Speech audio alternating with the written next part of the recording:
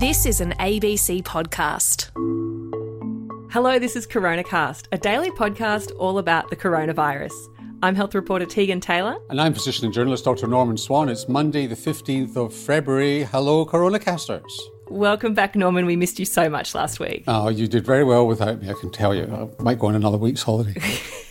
Nope, you don't get to do that because while you were gone, stuff happened in Melbourne. So Melbourne's now in a 5-day lockdown because of a hotel quarantine escape. And we need your wisdom on it, Norman. So basically what we've seen is there was an escape from hotel quarantine that's happened a couple of times in the last few weeks and months all over Australia. But unlike what happened in Western Australia and Queensland, it's led to more cases than just 1 or 2 or 0. So over the weekend, we've seen another few cases come out, a few more exposure sites being recommended that people who were there go and get tested and isolate. So the question is 5 days going to be enough for Victoria to bring this quarantine leak under control? I think from reports, it seems clear that for a short period of time, the contact tracing, hesitate to use the words lost the plot, but they got a bit behind. And it could be because it's a variant, but it could have conceivably happened with the Wuhan virus as well, is that it's a very infectious virus anyway, and you've had a bit of escape. And that's the problem that they're chasing a bit in Melbourne. And I think the tracing commander in Victoria, who does excellent work, I think probably was premature the other day when he said they're on top of it. You know, I don't think they were on top of it that day, and it's just got a bit out. And the question is how much virus there is out there. There's positive sewage from various places, including Coburg, where interestingly there was this private event where it seems to have been a bit of a spreading event. How much of a spreading event remains to be seen. And yet again, we see with this virus that it's cluster-based, that you get clusters. So you've got a cluster situation in the Holiday Inn, and then it goes to other areas where you can get further subclusters, if you like, developing. And the question is just to what extent you've got other clusters going and the extent to which they're tying them down. Now, what's really good news is that a lot of Victorians are coming forward for testing. They now seem to be on top of the contact tracing, at least according to the press conference yesterday, and the people who are becoming positive are already in quarantine, which is really good news. They're not out and about, although it's relatively recent that they've moved into quarantine, so you don't know, backtracking, the extent to which they were spreading the virus before they became positive. So my guess is that I can't really guess because I've got no inside information. But what to watch for is just how many new cases develop each day. So if you remember from Western Australia, Queensland, particularly, when they went to short, sharp lockdowns, there were 0 cases each day, which made people say, well, why did they bother doing it? Here, there are not 0 cases each day, but now cases coming forward. The question is what happens today.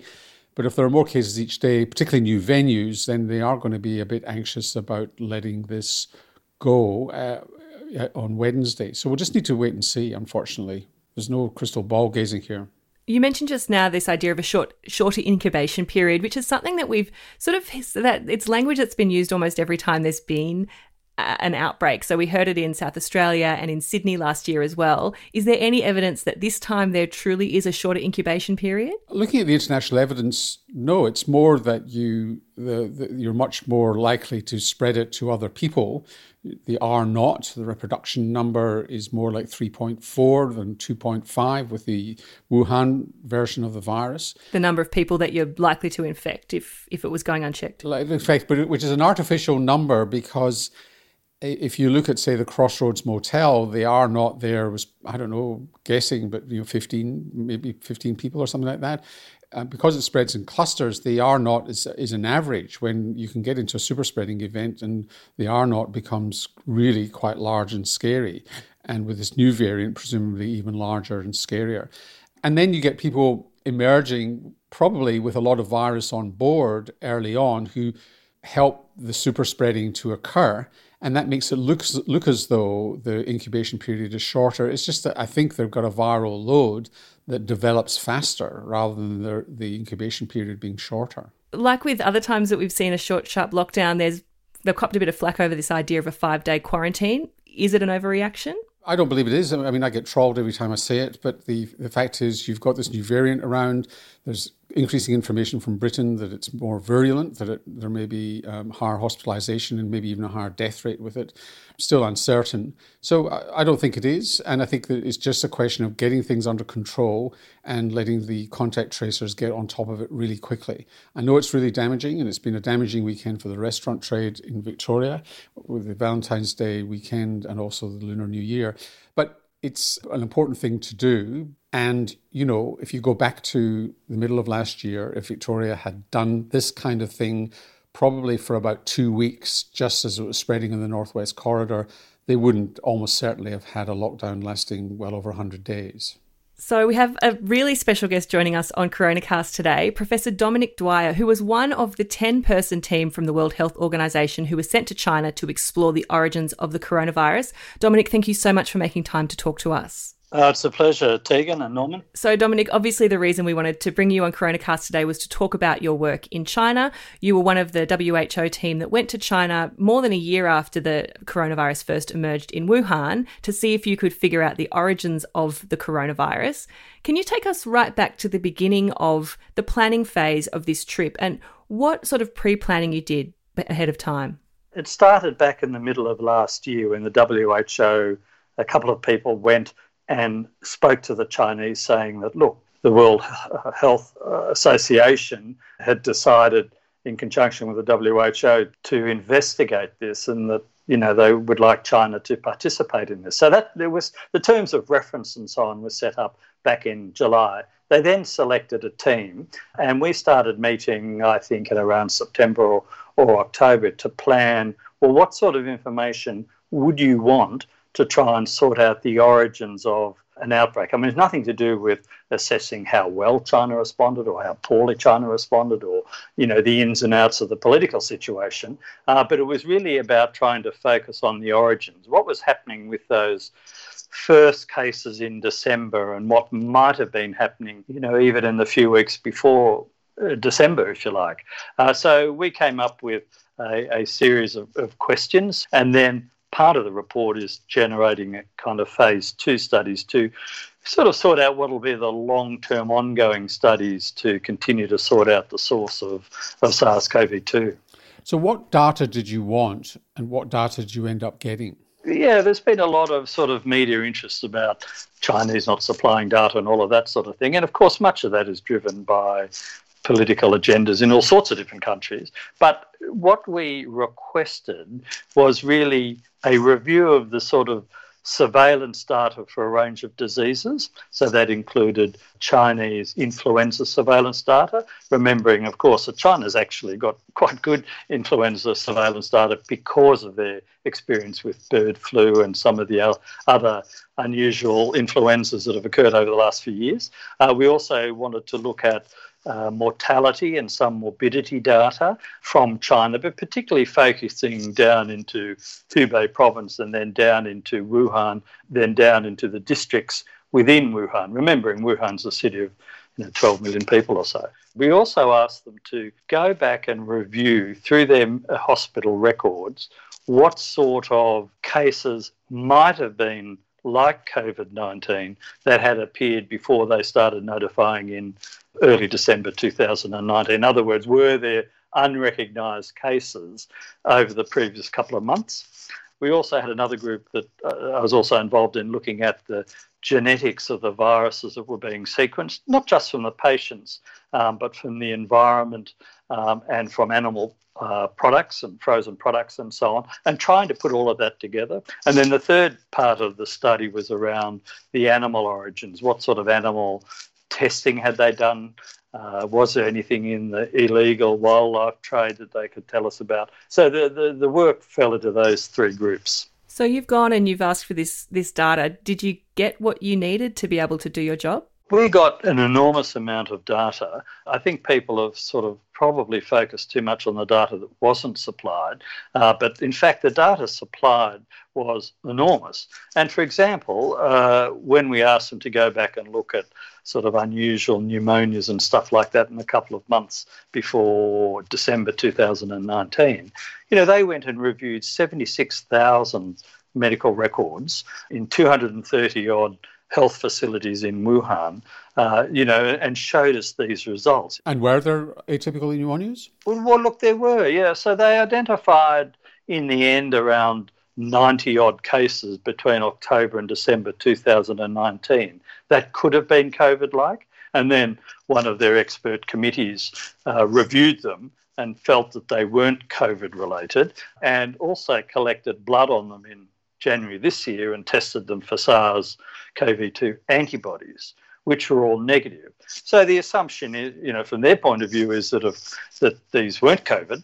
I mean, it's tricky because, for example, antibody tests done on blood, up to 15 months later, it's hard to know how reliable those sort of tests are. But bearing that in mind, it certainly showed that there didn't appear to be large numbers of atypical pneumonia cases in that period of time before they started notifying cases in December. You've been quoted as saying you're disappointed you didn't get the raw data on patient information. I mean, a lot of this does just depend on trust, and politics come in here. I mean, it's not as if it's like a nuclear investigative commission going into Iran where you're trying to dig up stuff that people are trying to hide. You want trust to be to the fore here, and there's not a lot of trust going on. I mean, just what are your observations there, given what you didn't learn, and how close you are to finding out where it might have come from? I mean, for example, just one example is it seems to be taken on trust that it didn't happen it didn't escape from the Virology Institute when, in fact, the Virology Institute, which is a very good virology institute, was doing gain-of-function tests on coronavirus only a year or two before. Yeah, look, that's exactly right. I mean, the issue of trust and cooperation is an important one. And my experience, both with SARS way back and this one as well, is that once you start having the meetings directly with your kind of peer group, everyone's kind of on the same length. Yes, there's some complexities about political interference, and everybody's got an agenda. The Chinese, the Americans, everybody's got a kind of political agenda, and that does make it difficult. And it makes it particularly difficult for them, for the scientists and so on. I mean, the data that we had asked for that seems to have got a lot of airplay was we did say, well, look, you've reported the 174 cases of COVID in December. And we know that half of those had no contact with the Huanan market, the big wet market in Wuhan, and the other half did. So what is it about those 174 that could be teased out further? And so we did ask them for what we call a line listing of cases of those 174. So we were keen on seeing the line listing data so that we could see what questions had been asked, see what new questions might have been asked as time went on, and maybe suggest different types of analyses that might be done on it. Now, yes, we asked for that. They gave us some of it, but not all of it. But I think the point is that we have the opportunity to continue to work with this and to continue to ask for it. We of course express some concern of, we'd like to see it, and they say, well, we can't give it to you.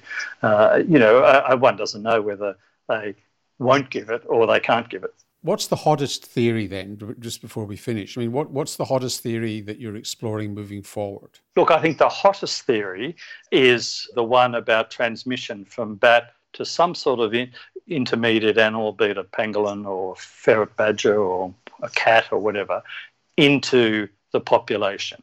Whether that occurred first at the Huanan market or whether it had occurred beforehand is hard to tell.